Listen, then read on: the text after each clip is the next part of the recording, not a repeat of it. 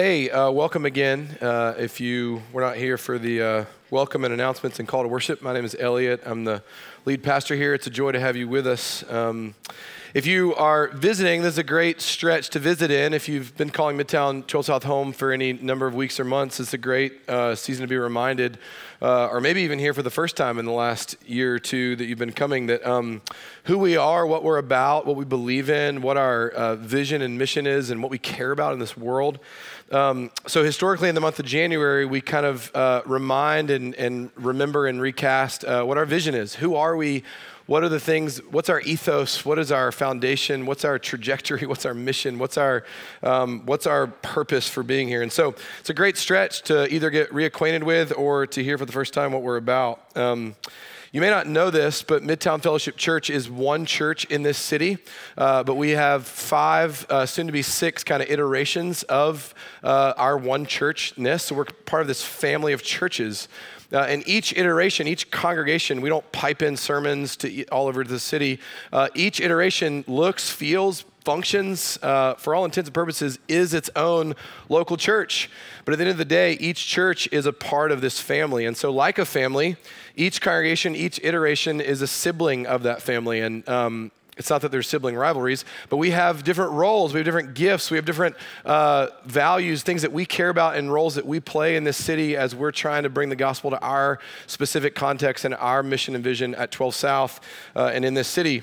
And so you're not going to hear over the next couple of weeks so much about Midtown as a whole and what that looks like and how that's structured and what happens when this happens. That we're not talking about Midtown, the family of churches. We're talking about 12 South, this location, this sibling, this child of the family. And so who are we? What does 12 South care about? What's our vision? What are our values? And what you're going to hear today, and if you were here a couple weeks ago, before we had a snowed out Sunday, last Sunday, what you're going to hear today is not necessarily radically different than our East Nashville congregation, our Creve Hall congregation, or our West Nashville congregation. We're all part of the same family. So our values are very, very similar. But you're just going to hear kind of slight tweaks of how are we seeking to express the gospel and the beauty of Jesus in our context. So 12 South's vision statement is as follows. Courtney, you can throw this up there. You heard this a few weeks ago if you were here. We are a church that believes in the importance of Jesus and the Word and how it transforms us to be the church to our world. As we grow and mature in Christ, we believe we become agents of renewal and revival in our homes, neighborhoods, workplaces, city, and beyond. We are a church that believes in the importance of Jesus and the Word and how it transforms us to be the church to our world. As we grow and mature in Christ, we believe that we become agents of renewal and revival in our homes, neighborhoods, workplaces, city, and beyond. So for just like a 3-week, 3-part series in this January stretch, we're talking about that first sentence of our mission statement, kind of chunk by chunk. So a couple weeks ago, before we got snowed out, like I said last week, which by the way, side note, we got snowed out. You got a text or an email or a tweet or something to tell you I walked up here to put signs on the door at like 8:30. And guys, it was so sad because we were the only thing not open on the street. Like Frothy was bustling and all that kind of stuff. And I was like, hey, church is closed. It's too rainy, I guess. But then the snow hit, and it was good that we canceled, but a little bit of shame for me. So just private confession. Very publicly. Anyway, back to why we're here. We are looking at this second chunk. A few weeks ago, we looked at we are a church that believes in the importance of Jesus and his word. And we looked at this. Everybody in here has a creed. Everybody in here has a creed that's informing the way that they live and the way that they view the world. And everyone in here who has a creed has a source and an authority for that creed. What you have decided is a trustworthy source to inform you about ultimate reality. You have a source for that. And so we talked about Jesus and his word as our ultimate source for ultimate reality here, and it informs everything we do. The next chunk we're going to talk about is how Jesus and his word transforms us to be the church. How it transforms us to be the church. That's what we're talking about today. I know as soon as I say that word church, everyone in here has a narrative, assigns meaning to that word. I know as soon as I say the word church, it's loaded with history, it's loaded with memory, it's loaded with opinion, it's loaded with pain, it's loaded with missteps, it's loaded with failings, it's loaded with grudges, it's loaded with wounds. I know that your story has caused you to define that word in a particular way. I want you to know that's real. In no way would I ever try to talk you out of how you have come to understand that word, the church, because here's what else I know is true, is that the church, in the name of Jesus, has done unspeakable harm to people. And the church, throughout its history, has done incalculable amounts of grief and tragedy and wounding in the name of Jesus to people. And so I in no way will try to defend those that perpetrated that. Here's what I would just say to you, is that maybe those experiences, maybe those very real examples, maybe they aren't the image of the real thing. Maybe what those are is evil perversions of the real thing. And so would you dare for a morning, if that's you, if you came in here not wanting to hear anything about what does it mean to be the church, because I've got stories about that. Maybe you came to this church, and I know this is true for some of you because I've talked with you. You came to this church because we don't feel like many other churches. And so I don't want to come and hear about what is the church and what is this. I'm trying to actually get away from some of that. I would plead with you, would you dare to imagine a reality of what the real thing is, of what the real thing the Bible says about the real thing, the church? That maybe the biblical definition of the church would woo you. Maybe the real thing, not the perversions of evil that it's become in certain parts of our history. But maybe you would lean into the real thing. So that's what we're going to talk about today. What does it mean to be the church as the Bible would define what is the church? That term church, it's used all over the New Testament. The New Testament was written in ancient Greek. The Greek word for church that appears all over the writings of the New Testament is the word ekklesia. Ekklesia is not a Bible word. The Bible didn't invent that word. All that the word ekklesia means is a gathering. It means an assembly, a regular assembly with a shared purpose. So when people gather for any understood, shared, collective purpose, that's an ekklesia. So there, in the ancient world, there were political gatherings, there were political ekklesias, there were educational ekklesias, there were familial ekklesias, that when people knew, hey, we're getting together for this reason, when we have this shared purpose in a regular gathering for that reason, we're an ekklesia. That when a group of people or the mobs of people maybe go to Sevier Park on any given Tuesday to hang out in the park, you may all be at the park, but there's not a shared understanding of this is why we've all come here for the same exact reason. So just any gathering of people in any random setting is not an ekklesia. Gathering in a regular assembly for a shared purpose is an ekklesia. So the church, God's people, the ekklesia of God, gathers on Sundays for a regular purpose, for a shared understanding of this is why we're here and this is what we're here to do. And so here's what you need to understand, first and foremost. Midtown has said this for years. The church is not a building. That when the New Testament talks about the church like hundreds of times, that only like 3 or 4 is it talking about a physical structure. That when it talks about the church over and over again, the ekklesia is the people. And so we've said this for years. You didn't come to church today. That those that belong to Jesus that came into this room to gather for an ekklesia, for a shared purpose, you brought the church into this room today. You are the church. And so this space becomes sacred when you're in it. That the brick and mortar of this wonderful old hipster building is not sacred in and of itself. It's sacred because you're in it. And you are the church, and so we like to say thank you for bringing the church into this room this morning. That's what an ekklesia is. Our gathering is what makes this what it is. But in classic biblical fashion, to try to get at the understanding of what is something, the Bible uses a lot of metaphor, a lot of analogy, and you have to kind of bring this to the table and that to the table. And what is this ekklesia? Okay, this shared purpose, but there's all these other metaphors and analogies that come into this. What is this thing that we call the church? The New Testament has a lot of metaphors, a lot of pictures, a lot of facets to try to get us to understand what is this gathering. 4 main analogies, 4 main pictures to try to describe what the church is in the New Testament. There are others, but 4 main ones. The church is the bride of Jesus the King. The church is the body of Jesus the King. The church is the temple of Jesus the King. And the church is the city of Jesus the King. Bride, body, temple, city. Which means on some level, it's trying to get at this analogy, and you have to kind of mash them all together, and they all fall apart when you bring them all together, but they're all trying to say something to you about what this ecclesia is. You're dearly loved, you're dearly protected, you're dearly pursued, you're dearly delighted in as the bride. That you're dearly unique, and you have a unique role, and you have unique giftings, but you're a part of something much bigger than just yourself or your story. You're a part of a body. That you are holy and you are immortal, and your legacy will last on this earth because you are part of the temple of the living God, of King Jesus, and his spirit lives inside of you if you belong to him. And so you're part of this temple that's much more epic of a generational lasting storyline than you.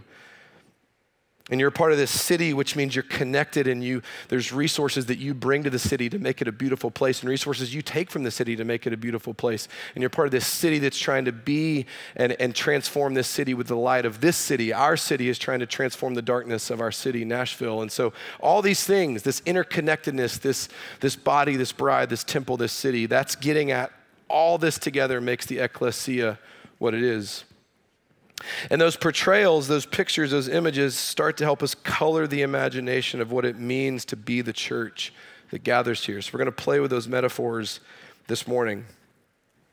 I know this is a lot. That was the giant intro, okay? Sorry. But now we're going to go to Scripture. Every week of our 3-week vision series, we're looking at this same passage in Acts chapter 2. We're looking at the original church, the first organism and gathering of the church in the New Testament, Acts chapter 2. And I hope this is what you see. This is truly the goal of what I hope you see when we turn to Acts chapter 2. I hope when you hear Acts chapter 2 and you just saw our vision statement, you will go, man, you stole a lot from Acts chapter 2. There we go, exactly. Like we're not trying to reinvent some wheel and we finally figured out how to do church in 2022 and every generation before us was stupid and now we've got it. No, we're actually trying to show you how wildly unoriginal our vision of what it means to be the church in 12 South is. Because we're just going to the source. This is what the church has always been. And so here's Acts 2:42 through 47. It says, and they devoted themselves to the apostles' teaching and the fellowship, to the breaking of bread and the prayers. And all came upon every soul, and many wonders and signs were being done through the apostles. And all who believed were together and had all things in common. And they were selling their possessions and belongings and distributing the proceeds to all as any had need. And day by day, attending the temple together and breaking bread in their homes, they received their food with glad and generous hearts, praising God and having favor with all the people. And the Lord added to their number day by day those who were being saved. It's the word of the Lord, amen. So for our purposes today, as we talk about that second chunk of our vision statement, how were they transformed to be the church? We're just going to look at a couple of these verses in Acts 2:42 through 47. Throw back up there, if you will, Courtney, 42 and then 44 and then 46. I'm going to skip around. 42 says this, and they devoted themselves to the fellowship, to the breaking of bread and the prayers. And then verse 44, and all who believed were together and had all things in common.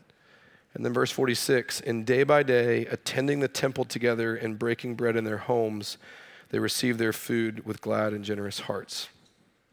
So the early church, the first church, the very first organized church of this organism of the ecclesia and the body and the bride of Jesus was devoted to, was occupied with, was paying persistent attention to, was holding on to these things that were just read, what the habits that you just heard that they were doing.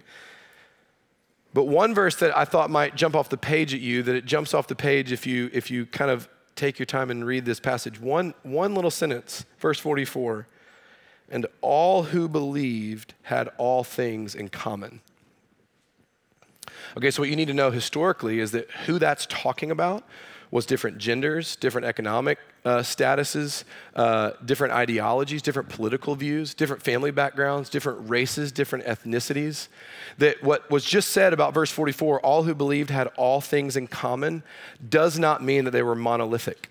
It doesn't mean it was all the same person. And that's why they had all things in common, because of course, they saw everything the same exact way. They had the same exact view on everything. They made the same exact money. They voted the same way. They didn't vote for an emperor, but you know what I mean. They didn't have the same, it wasn't that. What it means is that they had chosen to make all of those identities that I just listed their secondary identities. And what they had chosen as their first identity, their primary identity, was this new gathering, this new ecclesia, this new bride, this new body, this new temple, this new city. That was their primary identity. And so when it says in verse 44, all who believed had all things in common, here's what it means. It means that whatever need arose in their ecclesia, whatever need came to the surface, social need, economic need, relational need, spiritual need, emotional need, whatever need was brought to the body, whatever need was brought to the gathering, guess what? The body, the rest of the gathering, shared, lifted, and carried it. Other parts of Acts will go on to say that in those gatherings, in those ecclesias, in those churches, no one had any need. Not because no one had needs, but because when they brought their need to the church, guess what happened? It got carried, it got met, and it got lifted. So you could bring your full self to a body with all of your need. I don't know how I'm going to pay rent next month. My mom just died. I don't know how I'm going to face the next tragedy. I don't know what I'm doing. I'm lonely. I'm exhausted. And you could bring all that need to this beautiful thing called this ecclesia, called the church. And guess what? It was carried and it was met. You are not alone because you belong now to something bigger than you. They had everything in common, meant that no one was alone to carry the weight of who they were out on their own apart from the group. When I bring my burden of who I am to the group, it gets lighter. And not only is this group, this collection, this assembly, this body, this bride going to hold me, sustain me, nourish me, and feed me, guess what else it means? And this is maybe more daring to believe. It means that when you join that body, when you join that ecclesia, you have a part to play in doing that for other people. Do you know the dignity and the nobility and the value of saying, I don't really know where I belong or what I'm supposed to do and what my purpose is, but when I bring it to this place, I get asked because of who I am to meet certain needs for people. I get to actually be who God made me to be and use my gifts and use my joys and use what God has done in me and through me. I get to now bring that to a body and I get to meet someone else's needs. I get to help make the burden lighter for other people. I can need and be needed here in the most healthy of ways. Does any part of you think that that's like a little beautiful? That like I could bring my full self somewhere and I could bring my loneliness and my addiction and my resources and my story and my giftings and I could bring all of that, all my trauma, I could bring it all. And when I'm a part of this bigger thing than me, my burden is now lighter because I'm being carried and I get to carry. If any part of you thinks that that's beautiful, here would be the next logical question. How did they get there? How did they become that kind of community? Or in the language of our vision statement, how were they transformed into that kind of community? Which should make us ask an even bigger question. We're getting meta here, okay? Not like Facebook meta, but like actual meta, okay? Here's a bigger question.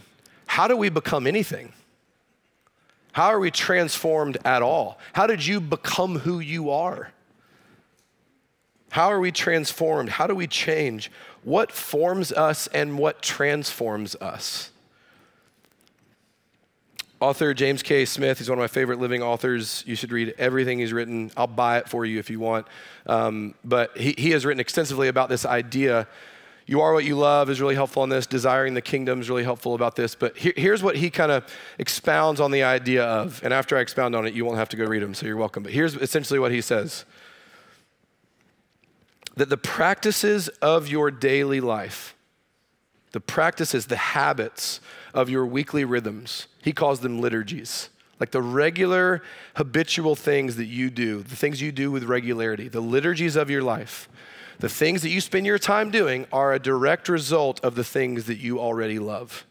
And the things that you already love, that you have affection towards, they inform the kinds of habits and the kind of liturgies that you are going to participate in and day out and week in and week out. For example, if I love the experience of rich food, if I love a fine dining experience, Went to Answer this week for the first time. Anybody been to Answer, Sylvan Park? 4 of you have been to Answer? God, okay, there we go. God, why did it take me asking twice? But it was amazing. Date night with my wife. It was a birthday date. It was amazing. And we love that experience of fun date nights at fun new places. Guess what our love for those things drives us to do? Save for or receive #gift cards for, yes, to go to these places. We love going to these places because our love informs our actions. Our affections informs our habits. If you love live music, if you have affection for the experience of a concert, seeing the art, seeing the display, being a part of something bigger, if you love that experience for your favorite bands, you will spend money, you will save money, you will take trips, you will make those experiences happen. The regular liturgies of your life, the things that you continually practice doing, are formed and informed by your loves. If you love leisure, if you love rest, I could look at your bank account and your calendar and probably tell you, you've probably made that happen. Vacations, trip to see friends, taking days off. Your loves will inform the things that you do, the liturgies of your life. If you love the way that you look and want to keep looking that way, if you love health and the way that you want to feel about yourself, you probably are crazy and go to CrossFit. You probably have this desire, I want to look and feel and be a certain way, and it is reflected in the choices that you've made. The liturgies of your life are informed by your loves. But then wait, this is what James K. Smith is getting at. All those things that we love that produce our habits, all the things that we desire that produce our liturgies, they don't just become liturgies and then stay out in the experience only. Meaning, it is a cyclical relationship. That the things that I love form my habits and my liturgies. And guess what my habits and my liturgies do to me? They form and they reinforce and they transform my loves. So it's not just that I go do these things and that I'm unaffected by the things that I do. The more that something becomes a liturgy of my life, it informs and transforms my desires and affections. So that when my wife and I went on a date to Answer, guess what I want to do again now? Guess what it reinforces for me? I want to keep doing it. I want it reforms, it transforms, and continues to form the love that caused me to first do it. There's a cyclical nature of the liturgies of our life. Our loves and our desires drive our liturgies, and our liturgies inform and shape our loves and desires. In other words, your liturgies form you. Your liturgies, your habits shape you. Your habits, your liturgies change you. Because of this cyclical nature, please see this. They are so interrelated. Your liturgies are what transform you. That's what James K. Smith's first, or the easier to read one, you are what you love, the spiritual power of habit. Your liturgies are shaping and changing you. You and I build our lives around how we spend our hours and our days and our weeks. In the words of Mumford & Sons, yeah, I know. They're not cool anymore, okay? Where you invest your love, you invest your life. Our liturgies have a formative power on us. You are not immune to being unaffected by the way that you spend your time. It affects you, it shapes you, it forms you, it changes you. Now let's ask this even more meta question. I know we're getting real meta. We're going to come back to Acts chapter 2, I promise. Why do our liturgies form us and shape us? What is the formative power of a liturgy to form and reinform my loves and desires and affections? It's because you can't behold something and not become like it. And here's what our liturgies do. Our liturgies continually put us in front of something that we want to keep beholding. And so you cannot behold something and not become it. The Bible teaches this in many places. 1 John 3:2, for when we see him, we will be like him. When you behold Jesus, guess what you'll become like? Jesus.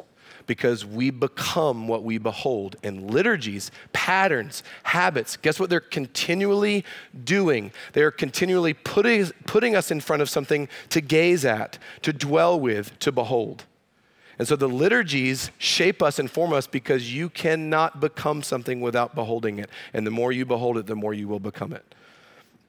Crude example of this is that if you spend time looking at porn on the internet, it will constantly have you in front of something where you are beholding selfishness and abuse and narcissism and unhealth in relationships. And you think you can just view that and not be changed by that and not be formed by that. What kind of person do you think it's trying to form you into being? I am not trying to add shame to your life. I'm saying, do you think you can do that and not be affected by it? Because the more you behold something, the more you become something. Let's go less crude. How about like social media? Not asking you to raise your hand, I'm raising my hand, okay? Like, how about Twitter? Twitter is a dumpster fire, and I spend time in it, okay? And here's what it is. What kind of person do you think I'm becoming when I scroll the rage and the comparison and the people trying to be something, and I numb myself out to scrolling on it? How numb do you think I'm becoming? Or how enraged do you think I'm becoming? Because you become what you behold. So the more time you spend on social media, or the more time you spend looking at Instagram, and all that Instagram is just people trying to make you jealous of their life. So when you look at their perfect life, even if they're confessing, or if they're trying to do like the cool, I want to make you seem like I'm raw and cool and authentic and all that, it's making you want to be them. And so now I want to be them, and now all I'm doing is practicing jealousy and comparison while I'm scrolling. So when I behold it, guess what I become? You cannot keep putting yourself in front of something. You cannot keep beholding it and not become it. And so liturgies keep putting us in front of something to behold. Liturgies keep putting us in front of something and saying, gaze upon this.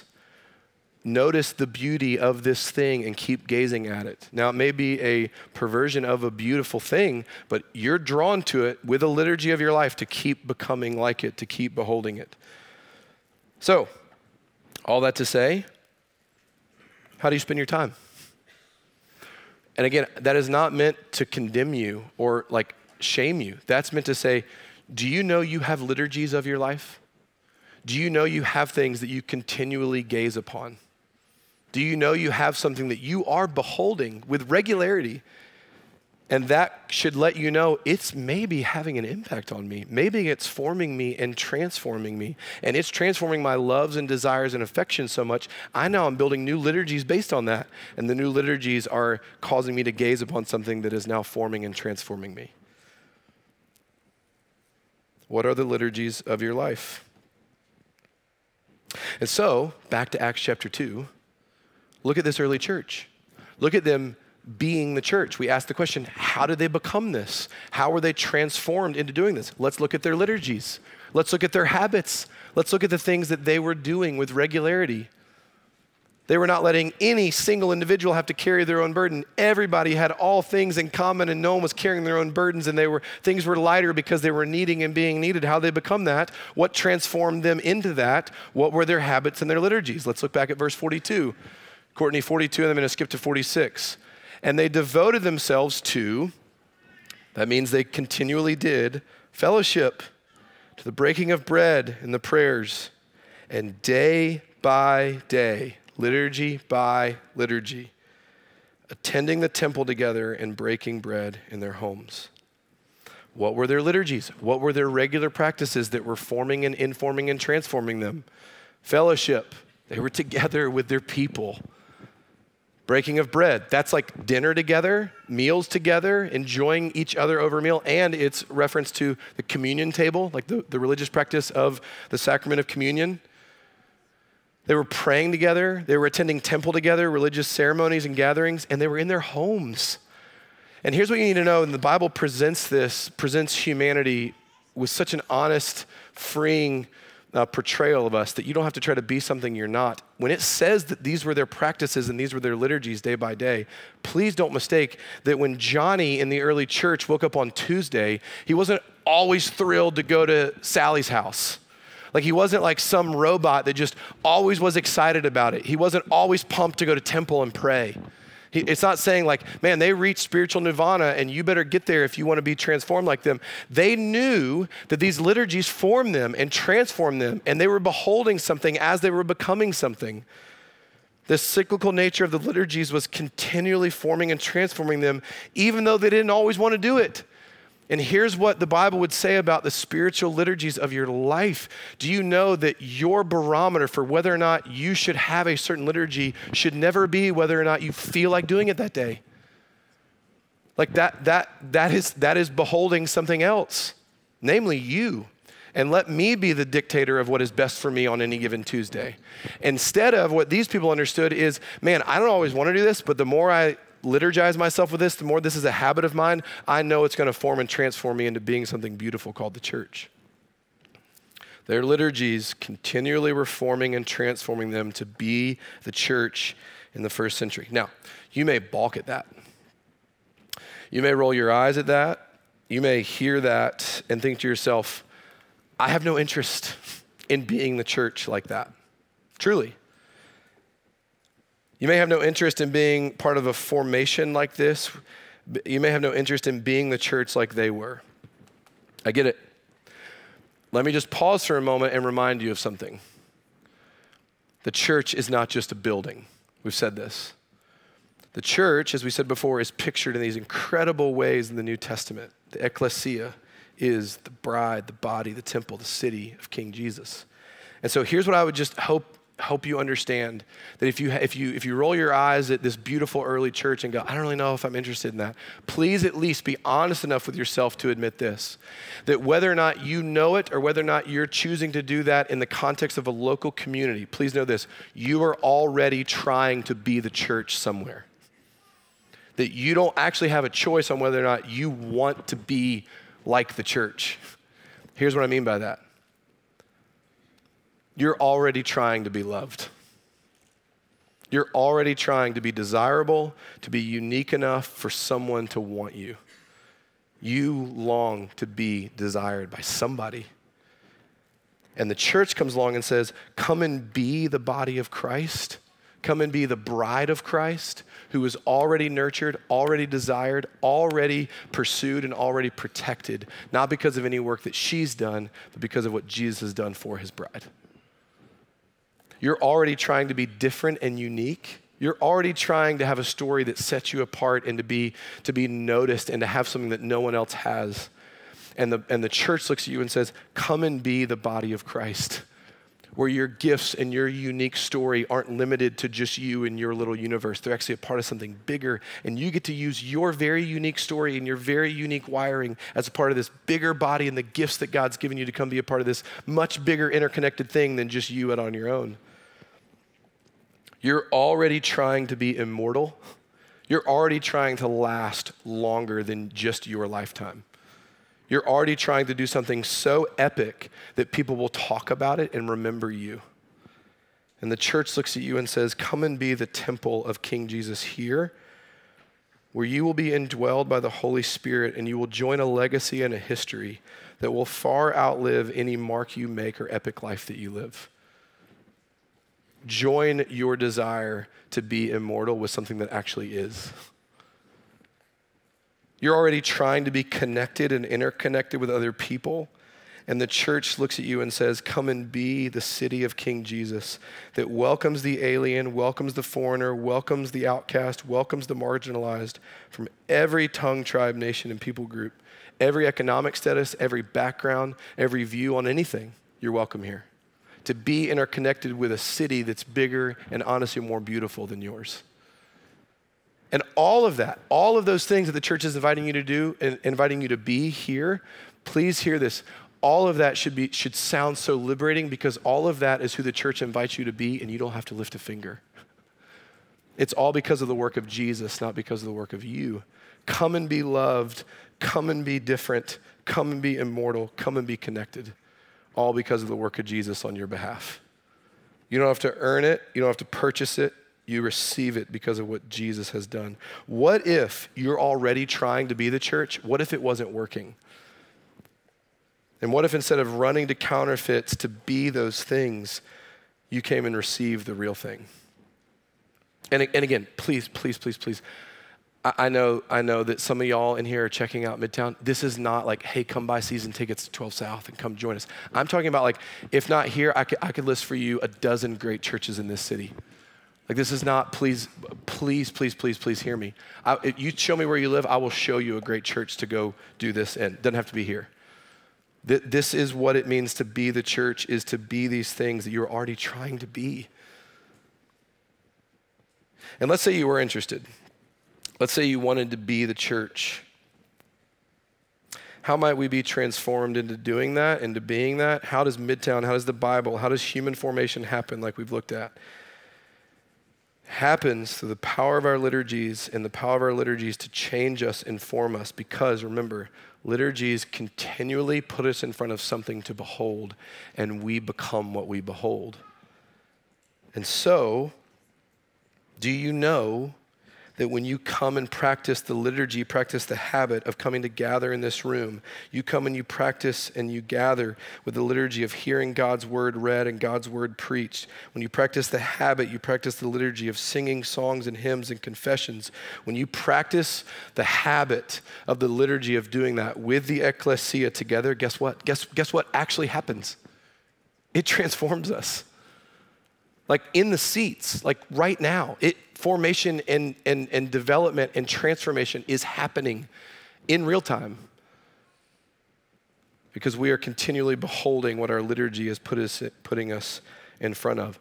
That if you were here at the beginning of the service, when you hear each week a call to worship, which is exactly what it sounds like, it is your heavenly husband calling to you to come into this space, to come into this space with the ecclesia and worship him. Do you know that over time, every week, over and over and over and over again, when you hear the call to worship, you might actually start to believe that your God actually does call to you, actually does seek you out, actually does woo you to himself. You might start to believe that you're his bride.